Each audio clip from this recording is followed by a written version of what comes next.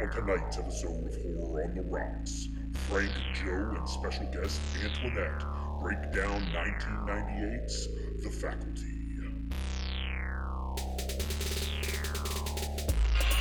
They're coming for you, Barbara.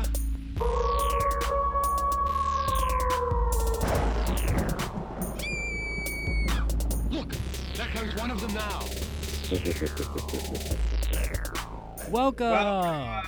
Hi, everyone. We are back. Today is March 253rd of 2020. We are still in quarantine, and we are here with another Horror on the Rocks from home. What do you mean by 253rd? It's been 253 days of quarantine? That's what it feels like. It feels like not like we've been stuck Groundhog's Daying March 18th since the city went on lockdown. Yeah, I've lost all concept of time, and I think every day kind of blurs together. So. Yeah. So we're here with another remote episode. We have a really fun movie that we're going to talk about tonight. We are going to talk about 1998's The Faculty. And we have a really special guest co-host with us, Antoinette Peters, who is with us today. So thank you for being here, Antoinette. I am super excited to be here. This is awesome, or at least to be on the podcast. I mean, I'm still at home like everybody else. Yeah, well, you were such an obvious and easy choice because I know how much you love horror movies. This is kind of your specialty. And you're also a teacher, so I thought, boom, this movie is so fitting. So I'm happy that you're here with us for this one. Oh, definitely. I have lots of questions about what things are like in the faculty lounge, but we will get to that. So no list tonight. We're just going to do some horror news, and we are going to jump right into this movie from Joe and I's past. It's Antoinette's first time watching it? Yes. So never saw it. But before we do horror news, before we get into the faculty, guys, what are you drinking? Yeah, Antoinette, take the lead. What do you got? I actually have a Lindeman's peach lambic beer. I guess that's Belgian. I don't know how to pronounce it, but it is peach. Ooh, have you had it before? Actually, I have. Awesome. Well, that looks and sounds delicious. I'm having just some simple Prosecco. Ooh. Yeah, I kind of dropped the ball on preparing something. So I was like, ooh, Prosecco in the fridge. Let me just finish this out. And I'll be sipping on this tonight. What do you got, Frank? Wait, Joe, you did a half-assed job preparing for the podcast? Get out of here. So, Frank, what are you drinking? You know, it's funny. I bought this bottle at the beginning of quarantine thinking, I'll do an episode with it at some point. And I'm finishing it off for tonight's episode. I'm having a glass of Russell's Reserve Kentucky Straight Bourbon Whiskey. It is just a bourbon that I had not had before. I bought this bottle, and as you can see, I enjoyed it very much. It is Wait, delicious. Frank, is there a glass? Or are you just drinking out of the bottle? There's a glass, Joe. There's a glass. You know what? That was my question. I did not see a glass. That's what I was expecting, a swig out of the bottle. Yeah. And I wouldn't fault you for drinking out of the bottle. Hey, I get that it. Quarantine life. The days blurring together. Well, cheers, guys. Yeah, cheers. Cheers. So before we get into some horror news, whenever we have a new guest on the show, we like to ask them what movie kind of got you excited about horror films, or what scared you the most? What kind of sparked this interest in scary movies? So Antoinette, was there a movie that did that for you? Well, actually, there are a few. So probably around the age of 10 or when I was younger, I had two horrible experiences. One was with Dawn of the Dead, and then the other one was with The Exorcist. So for a long time, I didn't think that I liked horror, but the movie that kind of piqued my interest was what I saw when I was 14, and that was Aliens. So, classic. Aliens was the beginning. Very, very good tie into tonight's movie, a horror alien sci-fi kind of hybrid one. Well, before we get into the faculty, I have some horror news. I got to be honest, guys, it is kind of hard to put horror news together these days that isn't just, this is canceled, that's postponed, we have no idea when this is coming out. So I have refrained from that, and I have mostly news about stuff that's actually happening. Okay. So rumors abound, and I guess some interviews have revealed that Jordan Peele's next movie is called Sinkhole, and it will be starring and co-produced by Issa Rae from Insecure, who is fabulous. Oh my gosh, are you serious? Yes. Yeah, And wow, that's awesome. yes, I so would love to see her in a horror movie. Oh, that'd be so. Oh, she would be fantastic. and she's going to be involved in the production of it as well, and it sounds like it's kind of maybe sort of Pet Sematary-esque. Here's what it says. It's a thought-provoking genre piece that engages with questions of female perfection and identity. It's based on a short story about a young family which moves into their dream home except for the gaping sinkhole in their backyard. The mysterious sinkhole manages to fix broken and destroyed things. However, the story asks, what if that thing is a person? So I'm guessing we're going to be getting characters going in and out of this sinkhole and coming back different, which is always a fun kind of plot mechanism in a horror movie. So I'm really excited to hear about that. That's for sure. Couple other things. They are remaking The Changeling, which is a classic from the 80s with George C. Scott about his family dies in like a tragic accident. It's the movie with the ball bouncing down the stairs from the ghost upstairs. They'll be remaking that. They are making a TV series out of the Child's Play Chucky universe. It's going to be on USA and Sci-Fi in 2021. And Brad Dourif, the original voice of Chucky, is confirmed he's going to be the voice of Chucky on the show. Good news, the new Candyman, I don't think it's a sequel, but I don't think it's quite a remake either. That is still expected to come out on October 16, knock on wood everywhere. But even better news is that the MPAA announced it got an R rating. So that, we are fingers crossed. It sounds like they are not going to mess this up and make a PG-13 version of Candyman. What else do I have? Oh, that Simon Pegg horror comedy series called Truth Seekers is still expected out on Amazon Prime later this year. And the last little bit, this is kind of on a sad note. We have lost a bunch of people that are pretty important in horror since we last did a podcast. Joel Schumacher, who's the director of The Lost Boys, died. Kelly Preston, which I'm sure a lot of people heard about. She's obviously been in tons of things, but horror fans know her best from Christine.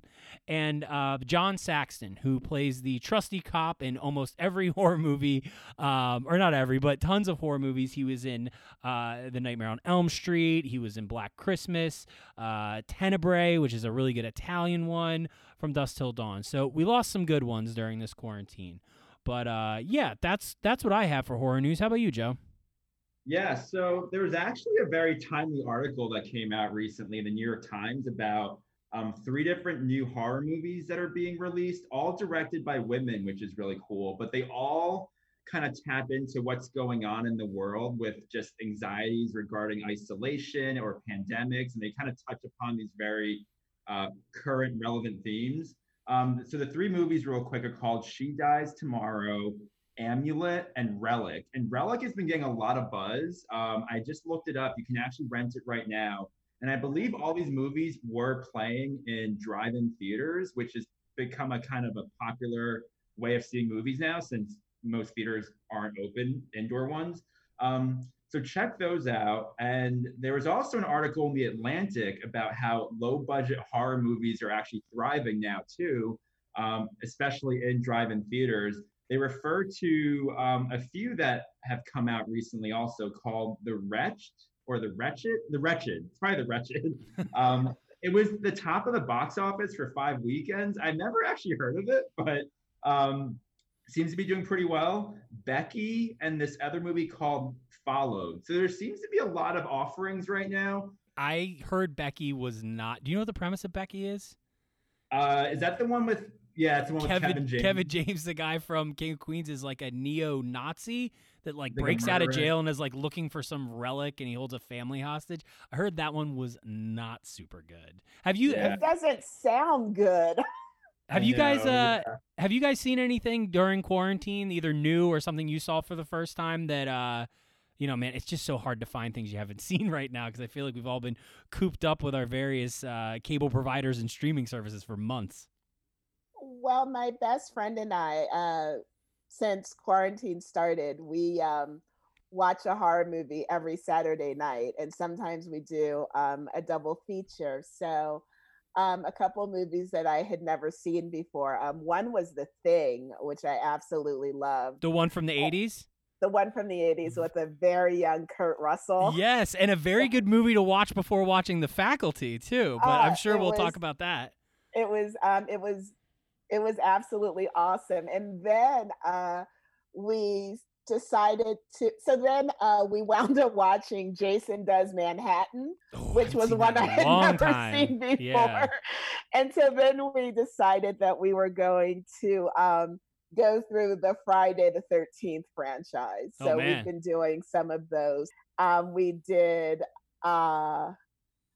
Invasion of the Body Snatchers, which is also another good one to watch for the Faculty. The one from the 70s with Donald Sutherland and a very young Jeff Goldblum? We went way back. Oh, the one from the 50s. The one from the 50s, yeah. We watched that. It's funny.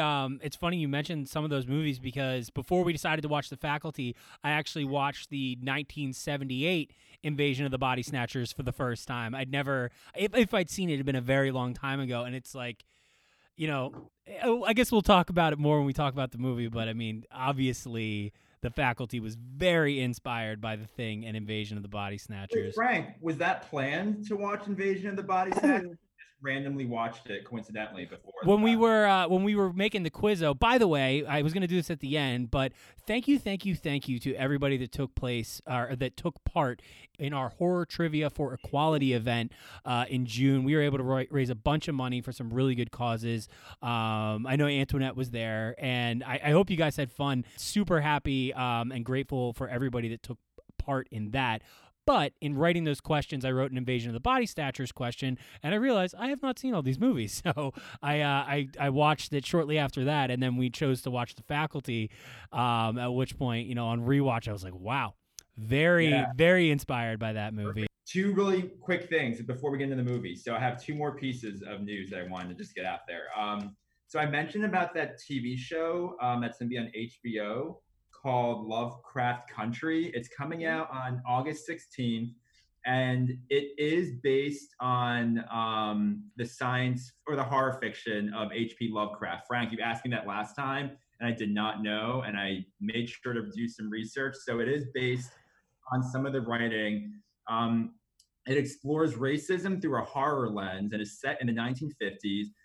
It involves three Black individuals from Chicago traveling through Jim Crow era America who face these different horror kind of elements. So it sounds really intriguing. And last but not least, there is a film festival, which I didn't know existed, and I'm glad I heard about this. It's called the Black Star Film Fest. It's actually based in Philly. It's all digital this year, but it's from August 20th to August 26th.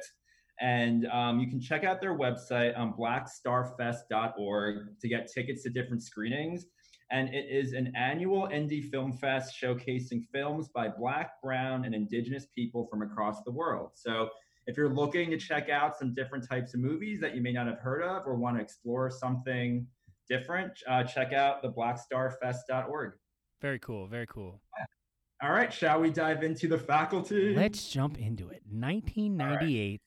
Production from Miramax. Where do we start? Well, let me just throw out some facts about it from Miramax and Dimension Films, which I feel like seeing that Miramax Dimension intro just immediately took me into the 90s. I did not realize that was Harvey Weinstein's company, but man, they made a lot of horror movies in that time period. Yeah. It came out on Christmas Day in 1998.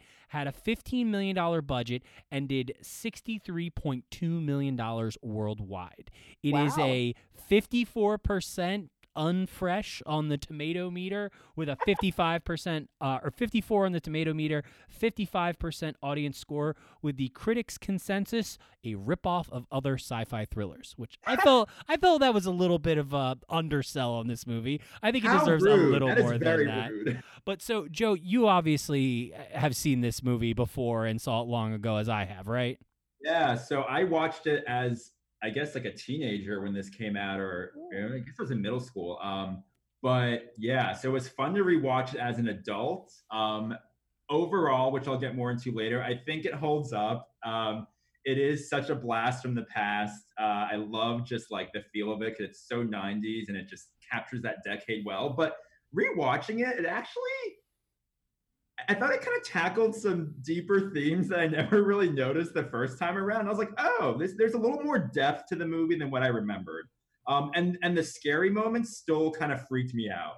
So yeah, that's my overall take, but I'm curious to hear what Antoinette thought, just like generally before we dive into it. Yes, because this was your first watching of this movie, so you don't have the benefit that Joe and I have of, it's a little easier to forgive some of the faults of a movie when you have a strong nostalgic connection to it. But as watching with fresh eyes in 2020, what was your kind of like initial feeling about the movie? My initial feeling was, and I'm going to go back to what Joe said, yes, it is very, very 90s. And I just thought that it was, in a lot of ways, full of cliches. I think watching it as an adult, I think I was kind of looking for deeper meaning, and I really kind of feel like it's there. So for me, it was really interesting. I think if I had seen this as a teenager, I probably would have really liked it. As an adult, I was a little bit more critical of it. And I think a lot of it is because I'm not a high school student. So, I think I kind of relate to the teachers to a degree. Another little tidbit about this movie. Did you know it was written by Kevin Williamson, who created Dawson Creek? He wrote Scream 2, Scream 4, handful of Screams, I Know What You Did Last Summer, and Teaching Mrs. Tingle, which, interestingly enough, apparently he got offered to not only write but also direct this movie, and he turned it down because he was directing Teaching Mrs. Tingle, which I don't think I've ever seen, and I feel like this movie is a way bigger part of like the film lexicon of the late 90s, but that's my bias. I did see Teaching Mrs. Tingle in theaters. Of course you did. And the faculty is far superior in every way. But Robert Rodriguez directed this movie. So yeah, it came out in 1998, and pretty much just general backdrop. We're in a high school. I think it's in Ohio. Very like football centric. Oh, it's definitely in Ohio. There's at least 4 conversations in this movie where the characters contemplate, why Ohio? Why Ohio? Like, it's constant. The opening scene is the football coach. Yep. Which you guys recognize him? Yes, he is T-1000 from Terminator 2. Yeah. Robert Patrick, yeah. Also, I love that the football scene opens up with a song from the band The Offspring playing in the background. I was like, this just couldn't get any more late 90s. I immediately went in a mental time machine. Like the big 90s shoulder pads. Like now you look at football players, the shoulder pads and the jerseys are super tight. But in the 90s, guys wore like houses on their shoulders with like cut off shirts. I was like, oh my God, taking me back.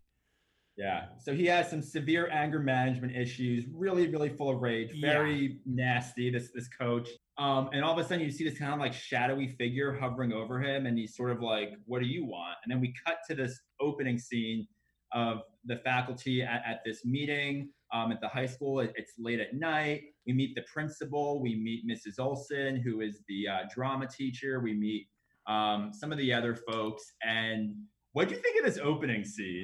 Going back, I was like, man, there are a lot more of these characters are huge assholes than I remembered, because this principal, I think her name's Principal Drake, played by Baby Nerwith.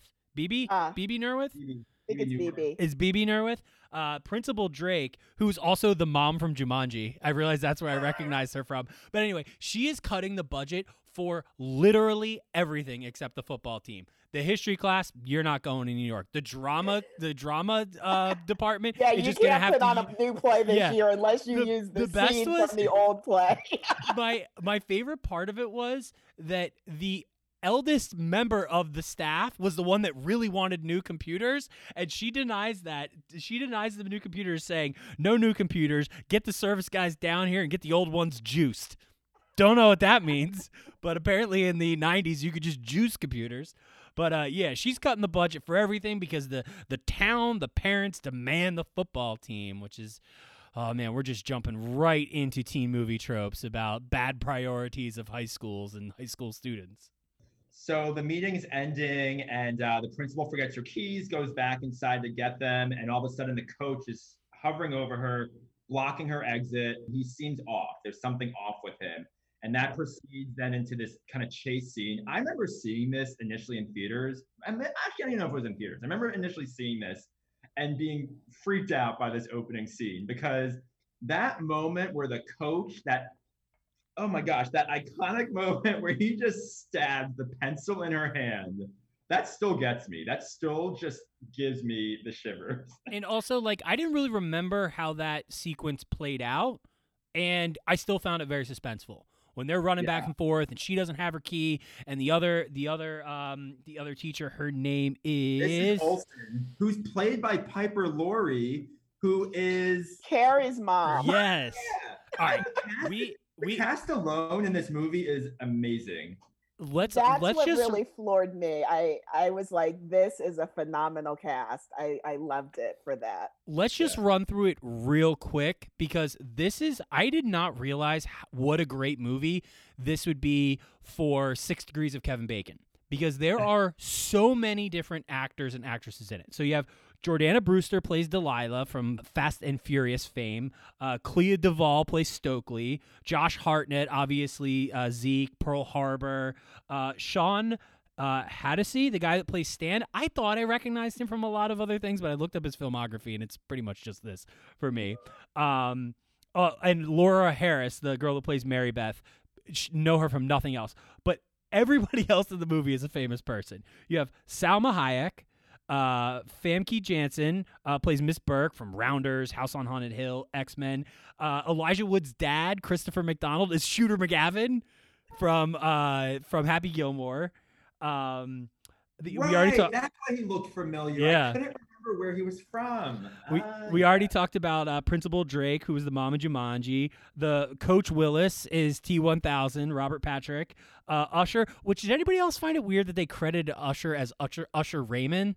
Like, Usher, that's his last name. You're big enough. You're like Madonna or Beyonce or Sting. Like, we know who you are, Usher. You don't have to put your last name in the credits. His acting credits. Yes, That's what they are. His name when he's an actor. The one I totally forgot, the science teacher, John Furlong, or Professor Furlong, is Jon Stewart. Yeah. Piper Laurie, we already talked about. Daniel Von Bargen, the history teacher, is from Super Troopers. And then there's so many little characters that are in it for just a second. For example, an actor named John Abrams, quick cameo. He and his girlfriend are cursing at each other. He's the male lead in Scary Movie. He's also the younger brother Denny in Meet the Parents, the one that's like sneaking out of the window. He's also in House of Wax, Joe. That's probably what you'd know him from. And then my favorite cameo are the guys that Zeke sells his drugs to, his scat. One of them is Danny Masterson from that 70s show. And the other one is Wiley Wiggins, who is the young kid, Mitch, from Dazed and Confused. Remember the young boy in 8th grade that gets hazed by the seniors? Have you guys never seen Dazed and Confused? No. My God. Well, the rest of our listeners have, because it is flew right over. very, very famous. But anyway, obviously, this is a murderer's row of people that like became much more famous, except for maybe the girl that played Mary Beth. But anywho, crazy movie film with cameos. Yeah. And we meet most of them in a burst in the beginning with, luckily, they had name tags on everybody. That was very helpful. Did anybody else appreciate that? Yeah, I did. But that opening scene, so just when you think the principal is gonna get away, she like gets through the chain door, is able to lock it. Piper Laurie's character, who you think is this like sweet, innocent teacher, just starts to stab her with, is it scissors? She was stabbing her with something. That still blew me away watching it again. And that's how we get the movie started. So we know there's something going on with the faculty. There's something off. And then we meet our lovely cast of high school characters. So we have the, I'll call Jordana Brewster's character bitchy because she's mean. She is very mean and aggressively homophobic. Oh my God. I did not remember how much harassment she throws towards Stokely's character for not even being lesbian. She tells, I think it's Stan later, she's like, I'm not even lesbian. I do that to get people to leave me alone. And it's exactly the opposite of what she gets from Jordana's Brewster character. Her name's Delilah. She's a horrible character. She has that epic line where she said that she put on Estee Lauder lips. It took her 72 minutes. Do you remember that? Is that a thing? Was there a time period where it took 72 minutes to put lipstick on? I don't believe so. I'm wondering if it was just that here is someone who is clearly obsessed with how she looks. I think the most savage thing she says, other than obviously the terrible homophobic stuff that she says to Stokely's character, is when her boyfriend Stan confides in her and says, I'm going to quit the team. I'm going to start taking my academics seriously. And maybe if I study hard, I can get into a college and get my grades up. And she at one point comments like, what am I supposed to do while you're on your yellow brick quest for a brain? I was like, oh, damn. Yeah. She's all about her sadness and her appearance. So yes, you mentioned Stokely. She's kind of like the goth outcast girl who wants to be, left alone, but she's got a crush on Stan, who is the football stud quarterback. We meet Zeke. I think he has the best entrance ever. Played by Josh Hartnett. What's up with that hairdo, though? I was thinking the exact same thing. It was like that has got to be the worst haircut anyone could possibly have. Spiked up on the sides, but like flatter on top. It's a very bizarre. I kind of weirdly appreciate it, but I'm well aware of how stupid it looks. It's like the front 3/4 of it are like a pressed down bowl cut, and the back of it is like bedhead. I don't know how else to describe it. But doesn't it kind of look good though in a weird way? There's so many. I think that's just you. There's so many like fashion things from the 90s that came rushing back as I watched this movie. And one of them is, do you notice the whole movie Zeke has like the bottoms of his long sleeve shirts like up onto his thumbs? Do you remember that when like that was the way you wore a shirt with like half of your hand covered? Just emo. And if we're going to talk about Zeke's entrance, we have to talk about that beautiful 1970s Pontiac GTO. I remember when he pulled up in that car, I was just like, I want one of those cars. When I'm in high school, I'm going to have one of those cars. Because this movie came out when I was 11 years old. I saw it probably not long after. I definitely didn't see it in theaters, but I did see it on video or possibly HBO. And I remember thinking, oh, I can't wait. When I'm 16, I'm going to get a Pontiac. I'm going to get a 1970, pristine 1970 Pontiac GTO. That did not happen. The other thing is I definitely remember not doing anything with them, but putting pixie sticks in hollowed out pens and pretending like I had scat. I remember doing that. I just thought Josh Hartnett's character in this movie was so cool. He's got a gun. He's like smarter than all the teachers. He's selling bootlegs of Wild Things and pen drugs out of his trunk.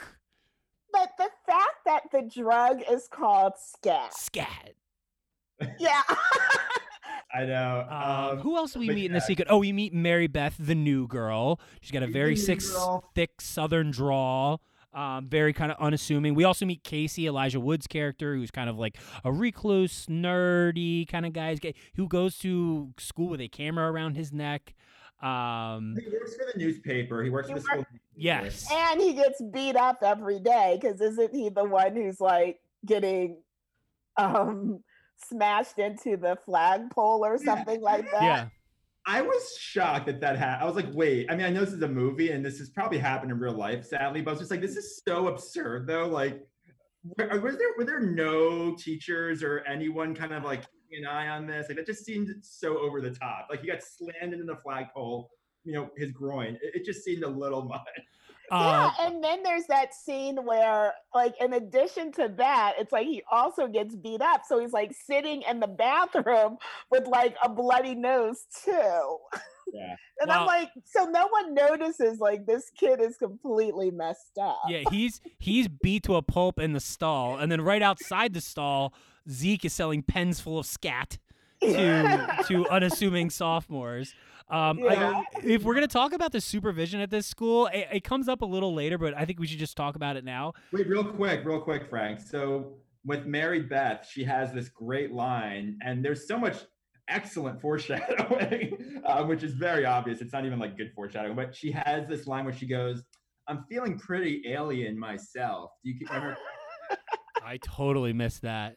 Oh, see, you weren't watching closely enough, like I was.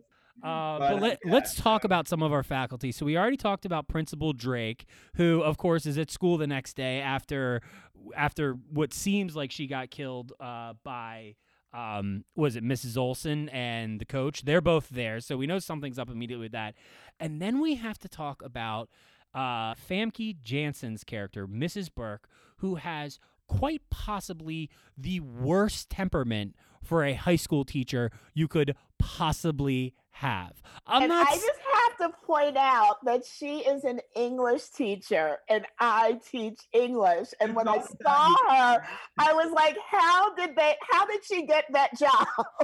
Like, you cannot, like, I'm surprised they didn't run her up the flagpole. Like, you cannot be that timid I mean, as a teacher in a room full of teenagers. she tries to bust Zeke for selling drugs, and he gives her condoms, and she like bashfully walks away. Like, this is unacceptable. This is why Casey's getting his ass kicked every day, because in school, nobody's paying attention to these kids. Yeah. But the classroom scene, though, I agree, Antoinette, when she was teaching and just had no control and was just doing a real piss poor job. But this is when we find out that Zeke actually had some insightful comments, and we start to kind of notice that all these characters, these high school kids, are stereotypes and cliches, but there's also another layer underneath that they're kind of conflicted. They're all facing some sort of like inner conflict. So it's like they have these outer appearances, but there's something else underneath that sort of defies how they come across. I think that's one of the things that I found really interesting about it, because they fit all of the stereotypes, but I think it's really interesting in a lot of ways, like how nuanced those characters really are. And then going back to Zeke's answer in class, like, it really is a great answer that any teacher who was a halfway decent teacher could have done something with it, because he was right. He just kind of added on the other part. Yeah. I will agree with you that most of the characters have kind of like a surface appearance and then kind of a deeper conflict or deeper meaning. The only one I thought was kind of thin was Delilah's. They kind of like throw in there later on that she was dealing with like her father dying.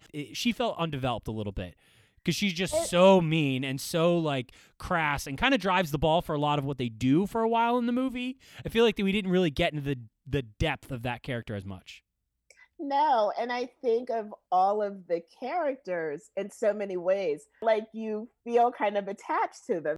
She's the only character that I really couldn't care less what happened to her. Yeah. After we kind of meet our merry band of misfits and jocks and cheerleaders and whatnot, I guess now's probably a good time to talk about the scene on the football field where Elijah Wood has the confrontation with the coach, and he finds the specimen. He's wandering around the football field instead of in the cafeteria eating lunch, and he finds the amphibious what do you call it? Pelagic? What was the? I don't remember the word they used, but the little creature, which we come to learn is the alien taking over the town. I wrote down octopus-like sea-dwelling creature because I didn't know how to write that really long scientific name, so I did that instead. And then Elijah Wood has this ridiculous line where apparently he has a life policy where he says, "I don't think a person should run unless he's being chased." Who's against moving briskly and efficiently through life? Like, okay. Anyway, so he takes his specimen to Jon Stewart in the science classroom. They start messing around with it. Once again, Zeke is very clearly too smart to have flunked senior year. He's got all the lingo down as they're looking at this thing under the microscope. They put water on it, starts to move. And then they put it in the fish tank, and that's where we start to realize this is a whole species of creature. It bites Jon Stewart in the finger. Well, so when they put it in the water, because it looks like it's dead, and then once they put it in the water, they see that it's sort of thriving and becoming alive again, and then it kind of just like has these teeth all of a sudden, and then doesn't it multiply or like? It splits in two, and then it becomes actually two creatures. But prior to that, it's got like that sort of alien thing where like another mouth or like another set of teeth comes out. Yeah. I love it looks like it's just going to attack you. Yeah. I love that one part there where Stokely puts her hand up to the tank and you see the creature kind of like fill in the space of her hand. You can see it kind of morph and mold, I guess, into whatever its host is. Well, shortly after that is when Stan gets attacked by the really old teacher in a very sort of Shining kind of scene with a decaying old lady. But the other part of that really kind of floored me, and I mentioned this when I was watching, is that she comes to him while he's taking a shower. Yeah. And obviously she looks really disheveled. And like, there's this moment with Stan where he actually, it looks like he feels sorry for her. So he actually like hugs her. And all I kept on thinking was, he's naked in the shower. With a naked teacher. Right? Yeah. Exactly. And that's what I mean. Like looking at it as an adult and looking at it as a teacher, I'm like, and even afterwards, we have a problem here. Afterwards, they're in the principal's office, and he's only worried about her. I would be like, I'm going home for the day, maybe the week. And he's like, is she going to be okay? How did she make it all the way from her classroom to the showers, presumably naked, without being seen, noticed, stopped? I mean, I imagine it had to be a bit of a walk. Somehow she got to the showers, unnoticed. But Joe, we've already covered the lack of supervision and security at this school. Maybe the computer lab is right above the locker room. Everybody was busy juicing up the computer. She just strutting down the hall naked. Oh my gosh. She's not naked. She's still dressed. Oh, was she? Isn't she naked? To him in the shower. No, she's not. Oh. She still has her clothes on. Okay. Thank you for It was he's the one who's naked that really kind of surprised me. The school's response, though, is so ridiculous when they talk to Mrs. Olsen, who's now like the vice principal all of a sudden or something. But they're like, the older teacher, she has cancer. She's taking medication. She's disoriented. That explains all of that. And as this is happening, Casey looks out the window and just sees the coach like in the sprinkler. Just taking in some sprinkler. Water.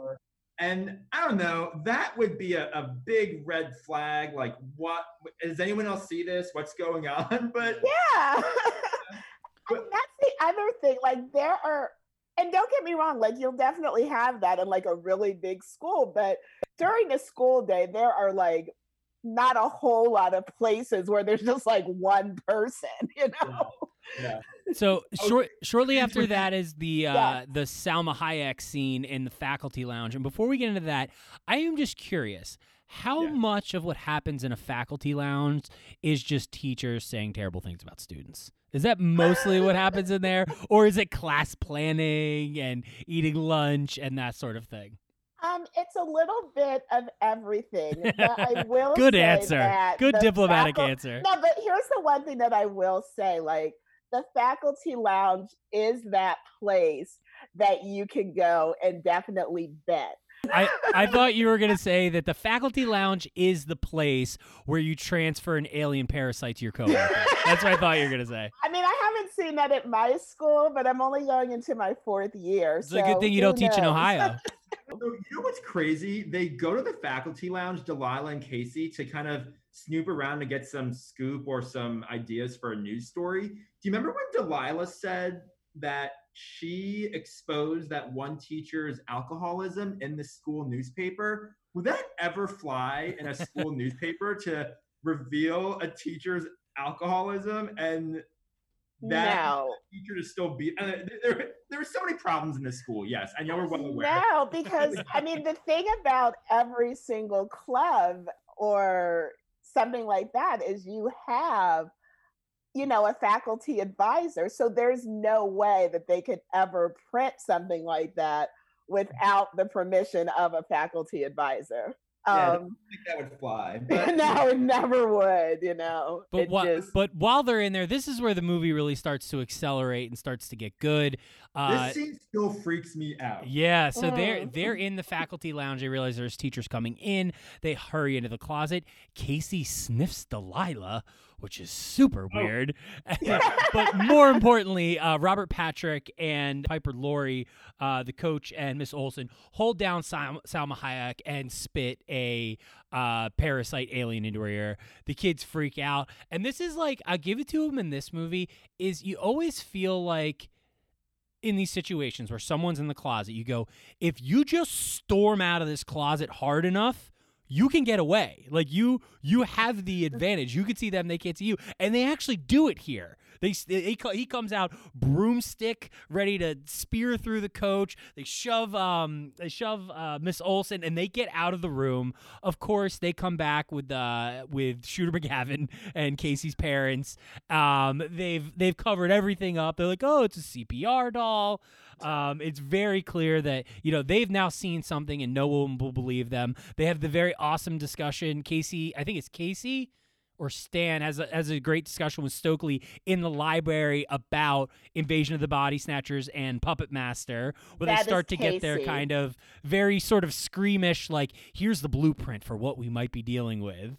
Yeah, that's one of the things that I actually really liked, because, you know, you definitely see people hiding out in horror movies, and then like something happens, you know, they see a body or whatever, and they don't make a sound. So the fact that they were completely freaked out, I was like, okay, that's actually realistic. And the fact that they got caught, you're right, they were just able to barrel, you know, right through them too. So that was one of the scenes that I really liked. And then I think the other thing that I really appreciated, and this is one of the things that I love about Scream, because Scream is one of my all-time favorite movies, is that, you know, like there are these references to, hey, this looks like this, or hey, what happened here? Whereas I feel like in a lot of horror movies, you don't always get that. This movie is just it's so close to Invasion of the Body Snatchers, they almost have to reference that Invasion of the Body Snatchers exists. So, you know, to try to avoid being called a ripoff. That's what's so good about Stokely, though, like you guys mentioned, that she's the one that acknowledged this. She kind of gets them thinking about this idea, even though it's so far-fetched. But back real quick to when Delilah and Casey are running away from the faculty lounge. Remember when like Casey trips and falls and Delilah just bolts? She keeps going. And I'm like, dude, Casey, like, I mean, even though like that was really unnecessary when he sniffed her, like not cool. But like other than that, like he like was, you know, helping her out to escape, and she just runs for it out the door, leaves him behind. And I love the part when they're back at Casey's house and his parents are like kind of concerned about his behavior, and they start, you know, rummaging through his room, and they think he's on drugs, and the mom goes, "Oh, they hide the drugs in the spines of the books. Saw it on." And her Shooter McGavin starts destroying one of his textbooks, to which Casey yells, "That's government property." And the mom knows where Casey keeps his porno. Yeah. And the other part is like, no computer, and there's this giant computer. Yeah. But it's too big to remove. He can't even pick it up and take it out because it's so bulky. I loved it. I think he takes like the modem out. I think he takes the internet out. But that's all he can move. Yeah. So But the then dad's insistent about sending, Casey back to school. So the next day is when Casey has a talk with Stokely.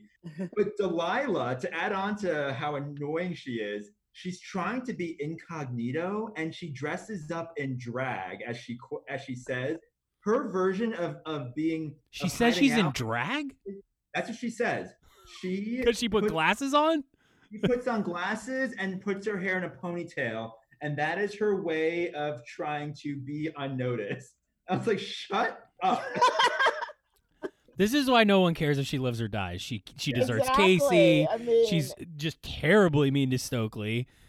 She's just awful character. And then so Casey kind of brings the gang to check out whether that creature is still in Jon Stewart's fish tank. They realize it's not there. And then, as Frank, you were saying, they have this great scene where Jon Stewart confronts them in the room, locks the door, and he's infected, and he just goes to town on that. It's it's so funny. His dialogue is in the Invasion of the Body Snatchers in the 70s. There's a lot of dialogue from the people that are aliens, like, it's so beautiful. You've never been so happy. This feeling is amazing. Like, let it happen to you, which is like very common trope anytime there's this sort of like monster alien possession thing in a movie. And Jon Stewart does a lot of that. I was wondering, do they do that in the 1950s Body Snatchers as well? I think they do, but not to that extent. Yeah. Like, it's not over and over. Yeah, they make it seem like it's like a gratification kind of definitely thing. that. Yeah. You know what? Come on, it's easier this way. It's not as painful. Yeah. It's not terrible. So but the most important thing I feel like they get out of this Mr. Furlong scene. Well, first of all, they realize they cut off Zeke takes a paper cutter to his hand, at which point all of his fingers turn into little creepy crawlies that are that creeped me Parasite. out. But Yeah. they realize that scat dehydrates the monsters and kills them when they fire a scat Especially when pen. it's stabbed in the eye. And eye. actually, Jon Stewart's character alluded to this happening because he also had a quote earlier in the movie about like a pen in the eye. And lo and behold, that's how they are able to beat him, is that they stick it in the eye and he just kind of like shrivels up. So after this, they're all like, whoa, this is not okay. So let's leave school and try to quietly. And we have this scene goes on for a little bit, but it's like this 5-minute slow motion scene of them all just like walking out together, looking around. Everyone is staring at them. You hear like people talking in the background. Everybody's saying drinking water. That actually, like that scene where they're like, okay, let's get to my car, and they walk out the way that they walk out, like that is straight from Invasion of the Body Snatchers. Yep. Right? So the idea is, Oh, let's pretend like we're one of them, which is why they're kind of moving the way that they're moving. And there's definitely a scene like that in the 1950s Invasion of the Body Snatchers. But Very the woman similar gives scene to it the one in the away 70s. too. because she sees like a dog about to get hit and like she screams, so then they're forced to run, and that's Yeah. what happens in Body Snatchers. It's so. funny, they go straight from this scene, the being trying to assimilate to not get caught while they escape kind of in plain sight, which is straight out of Invasion of the Body Snatchers, to they get back to Zeke's lab and they have a scene that is straight out of the thing. Where that's what I in was the thinking. thing where But real quick before the lab part, we also see the transformation of Miss Burke, who's Famke Jensen. And this may be out of order a little bit, but we see like this complete transformation with her where she is not this meek, quiet kind of teacher who's, not able to exert any authority. She is like, laying it into Zeke. She like looks different. She's got this new kind of sense, I guess, of confidence and badassness. And she's just like ripping him apart, like totally just like destroying him with, in a what would be totally not allowed camisole top from a teacher in a high school, I I was believe. gonna say she's Yeah. wearing like this red tank top. Strappy I'm top, like, yeah. no. There is sort of that insinuation throughout the movie that when people get infected, they become like a more beautiful, better version of themselves. It happens to Miss Olsen in the beginning of the movie. Remember, she's wearing kind of like dated clothes, and then the next day, once she's infected, she's got a new haircut and looks kind of like posh. So that's actually one of the problems I thought with the movie, though, is that it's interesting when it's really only when like the older women, it's like the women that are like 40 or 50 and above, who are all like, wearing glasses and maybe a little more frumpy. Once they become infected, they become quote unquote beautiful, which is just such like a stereotypical like male gaze approach. Like, oh, they're gonna start showing some cleavage and now they like did their hair. Let alone though, when like the older dudes get infected, none of them look hotter, none of them look any different. I'm like, why is it only these older women that are all of a sudden like changing their appearance? It's such a different transformation, I thought.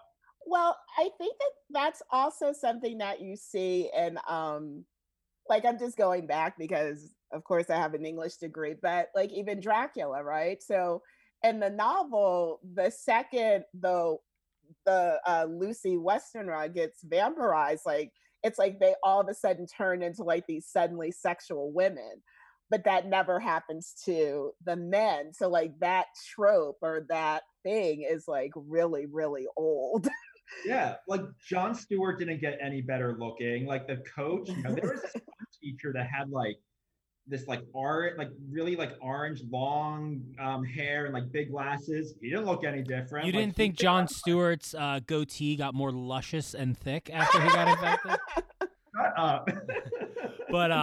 But yeah, no, you're absolutely right. One of the many sexist stereotypes in this movie. So they're in Zeke's lab, and yeah, he's a man of many talents, and he has a makeshift lab in his. Did anybody else think it was kind of bullshit that he had this giant lab? But he's like, yeah, it's just crushed up NoDoz. That's what I'm giving these kids. Like, but this scene, it's funny. We were saying what I was saying before was that we go right from that very lifted, straight from Invasion of the Body Snatchers scene to a scene that is right out of The Thing, which, by the way, Joe, it is embarrassing that you are a co-host of a horror podcast and have never seen The Thing. But I have no shame. It is such a good movie, Joe. It is honestly, that is one of the best horror movies that I ever saw, and it's just like I was floored at how good it was. It's definitely on like the Mount Rushmore of horror sci-fi movies for sure. But it truly is. Anyway, so what happens in The Faculty is obviously they know that the scat will identify if you're infected. And in The Thing, what it is, they realize that they respond to fire. So they take a blood sample from everybody, and then in front of each other, they like basically put a hot rod into the blood. And if the blood like explodes, they know that person's infected, and they've got a quick jump to stop them. Very sort of similar situation in this movie. However, there is a massive movie mistake in this part of the movie. Did you guys catch it? I'm going to say no. Okay, so spoiler alert, Mary Beth is the queen. We later get a flashback to this scene when they all take it. The only one of them that has the reaction is Delilah. Jordana Brewster's character is infected. Mary Beth does not. In this scene, you'll notice when she snorts out of the pen, she rocks her head back really aggressively. Sorry, I moved away from the mic. She rocks her head back very aggressively, and it pans by her very quickly. When they do the cut back to this scene, the way that we see that she did not snort the scat is, first of all, she has basically eyelids in her nose that close her nostril, and she flicks down the bottom of the pen cap because they're snorting it out of the bottom of the pens. So, presumably she's not snorting and the scat is coming out the bottom of the pen. However, in the scene as it's happening, after the mayhem when they realize Jordana Brewster is infected, her pen still has a cap on it. It's empty and it still has a cap on it. I remembered this from 1998 or 2001 whenever I saw it, and I made everybody that was watching this movie with me the other night stop so I could rewind and confirm, yes, they totally botched this, and it's such an unforced error. Like, it's such an important detail. It's very disappointing to me that they didn't catch it. You should send a very sternly worded letter to the executives at dimension, and I don't know if Miramax exists anymore because of Weinstein. But Well, you yeah, should I was check- about to say, does anybody know the address for Harvey Weinstein's cell? I'll just write him I got a bunch of issues with Harvey I'd like to air, so I'll just throw Now this in. he's And by probably the not way, getting a whole lot of Yeah. mail, so this is a great time to do it. yeah, listen, you piece of human garbage. Not only did you ruin people's lives, you missed the most important movie mistake in The Faculty. So everyone's snorting these drugs, and then we find out that dun dun dun, Delilah is infected, which I kind of wish there was like a scene showing when she got infected. I mean, it was a surprise. I didn't necessarily see it coming, but a part of me kind of wish there was like a scene where we like actually saw that happen. Yeah. But Because that's the part on some level. I mean, especially with the way that everyone's acting. So people are clearly acting differently, but she's still kind of acting like herself. So Yeah. that's the Exactly. part I'm not getting. The alien parasite could not overpower her terrible personality. She just okay, I'll stayed go as with herself. that one. But Even also, just, like- the best part about this scene is when she Kool-Aid mans through the garage door. She just full body runs through a garage door. she becomes indestructible and Yeah. doesn't have like a mark on her, and she just bolts into this getaway car. Oh like that. yeah. Poof, right Like through the she's door. ready to go. I feel like it was like a precursor to Fast and the Furious. It was very like stunt kind of scene. So they get it in their head. I can't remember how they come to the conclusion that it's the principal, but they basically decide that the queen is the principal. And they do a pretty convincing sell because at this point, it's kind of obvious, or it should be obvious, the whole movie, that Mary Beth is obviously the issue. They even talk about it at one point. None of this was happening until you showed up, but we think we see her snort the scat. So you kind of let yourself move on from that. So they go to the football game. They get her cornered in the gym, and that's when we have the massive confrontation. The only other, so the two issues I have with this movie are, one, the total botch movie era with Mary Beth and the scat scene in the Thing homage, and that this movie feels like it should have a better fake ending, because all these teen slasher movies have this like, oh, we think we got him, but then we didn't. But it feels a little anticlimactic with the teacher and the way Mary Beth conveniently gets rid of all the scat. But I'd be curious if did you guys buy into that they'd solve the problem when they get her with the scat in the gym during the football game? I have to be honest, I really truly hated the ending. I thought that, you do have some really great things happening in this movie, but I just felt like the ending was it was almost kind of slapped on. So that's the part that's the part that kind of got me. And I think on some level, it seems like, okay, that was really easy. So if it was that easy, why are you guys running around like, you don't know what you're doing? I did like the Stan taking the scat to the football field, or like going to the football field and then coming back and like maniacally pouring out the scat, like, they got me. But I loved that scene. Yeah. So like that to me was like him being infected was much more realistic than Delilah being infected, right? Yeah.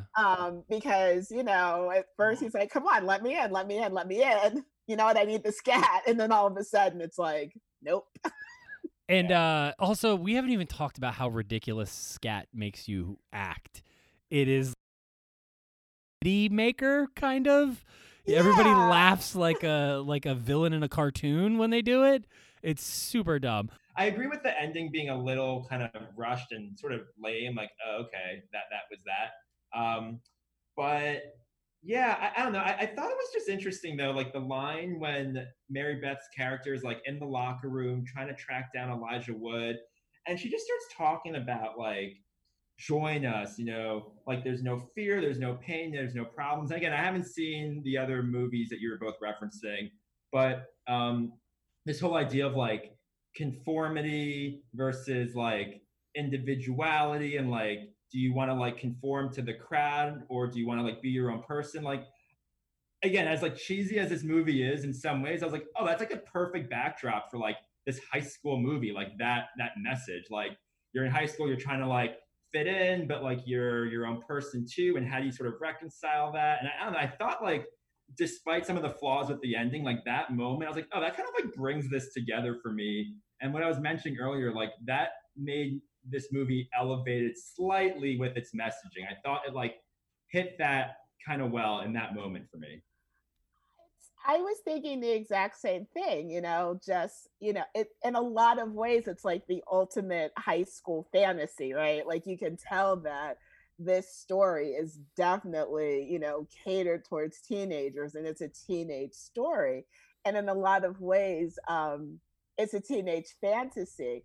But going along with what you were saying, Joe, this is the part that I really like about the movie because in a lot of ways I find it kind of subversive. My big two thoughts about the end before we get to kind of our conclusions are, number one, I just don't think that is going to be enough scat to kill like an 8,000-pound monster. I mean, that thing. Like all you needed was a pen. I think he had three of them. And he killed a monster that easily weighed a few tons. I mean, it was multiple basketball bleachers long, and easily in a movie with aliens and fingers that run away and just all the ridiculous things in this movie, the most ridiculous thing in this movie is the 1 month later flashback where Zeke is not only on the football team, he is smoking on the field. He is smoking in his uniform. Not only is he smoking on the field, but the English teacher is in the bleachers watching him.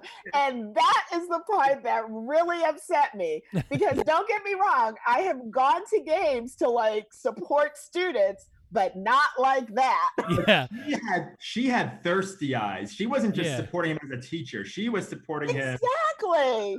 Yeah, and that was very odd that they like threw that in there. I don't know what was up with that, but I totally.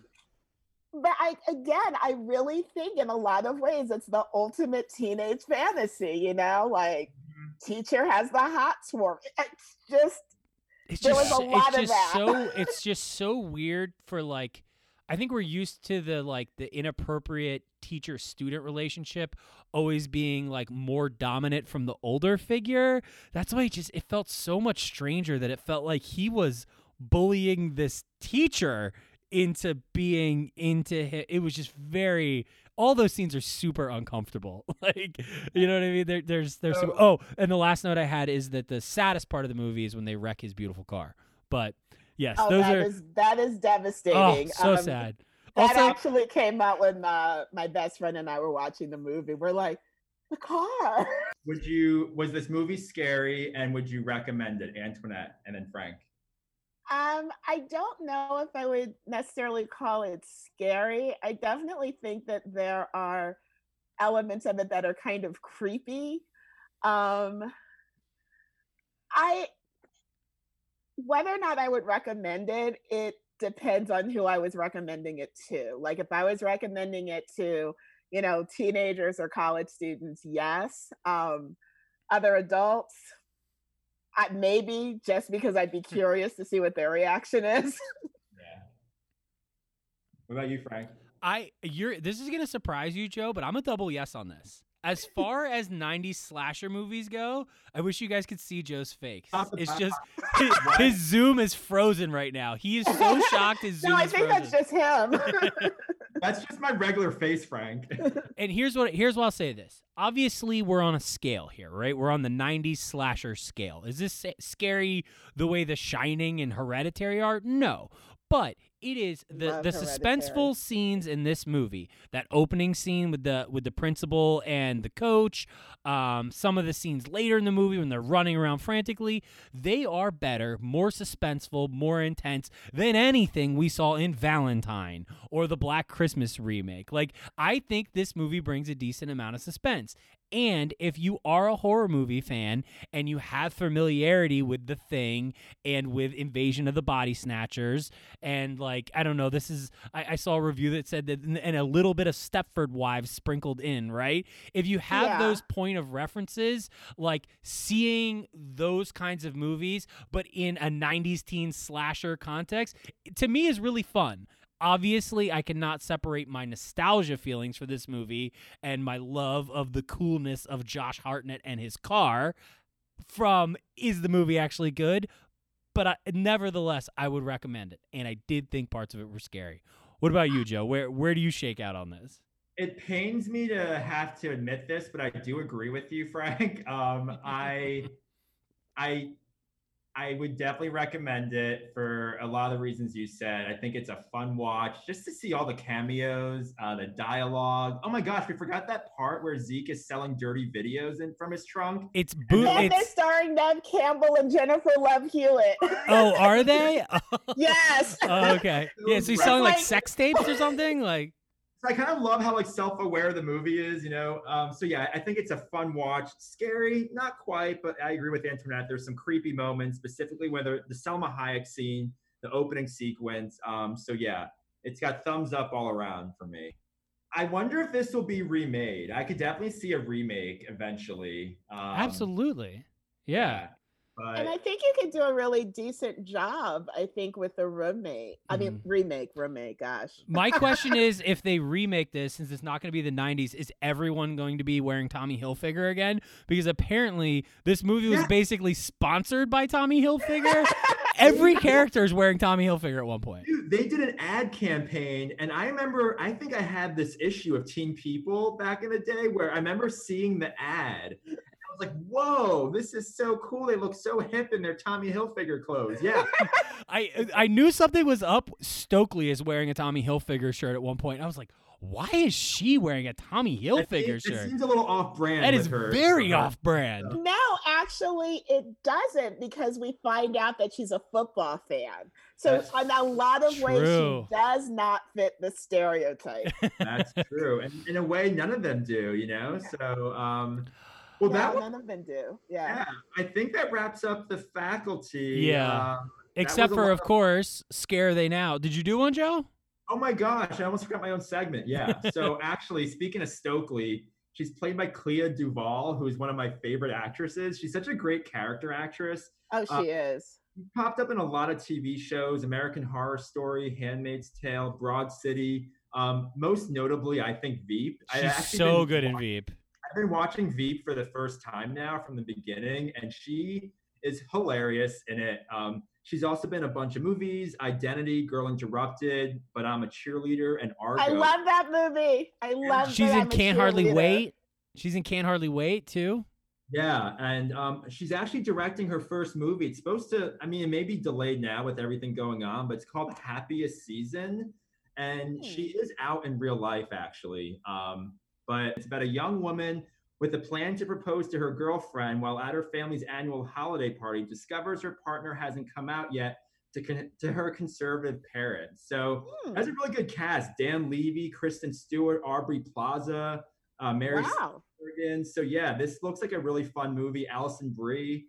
But yeah, that's a lot of famous people for a first directing opportunity. That's a really impressive cast. Yeah, been in the biz for a while, and it's nice to see her doing, you know, comedy. She has really good range. So yeah, that's Stokely Clea Duvall for you for Scare They Now.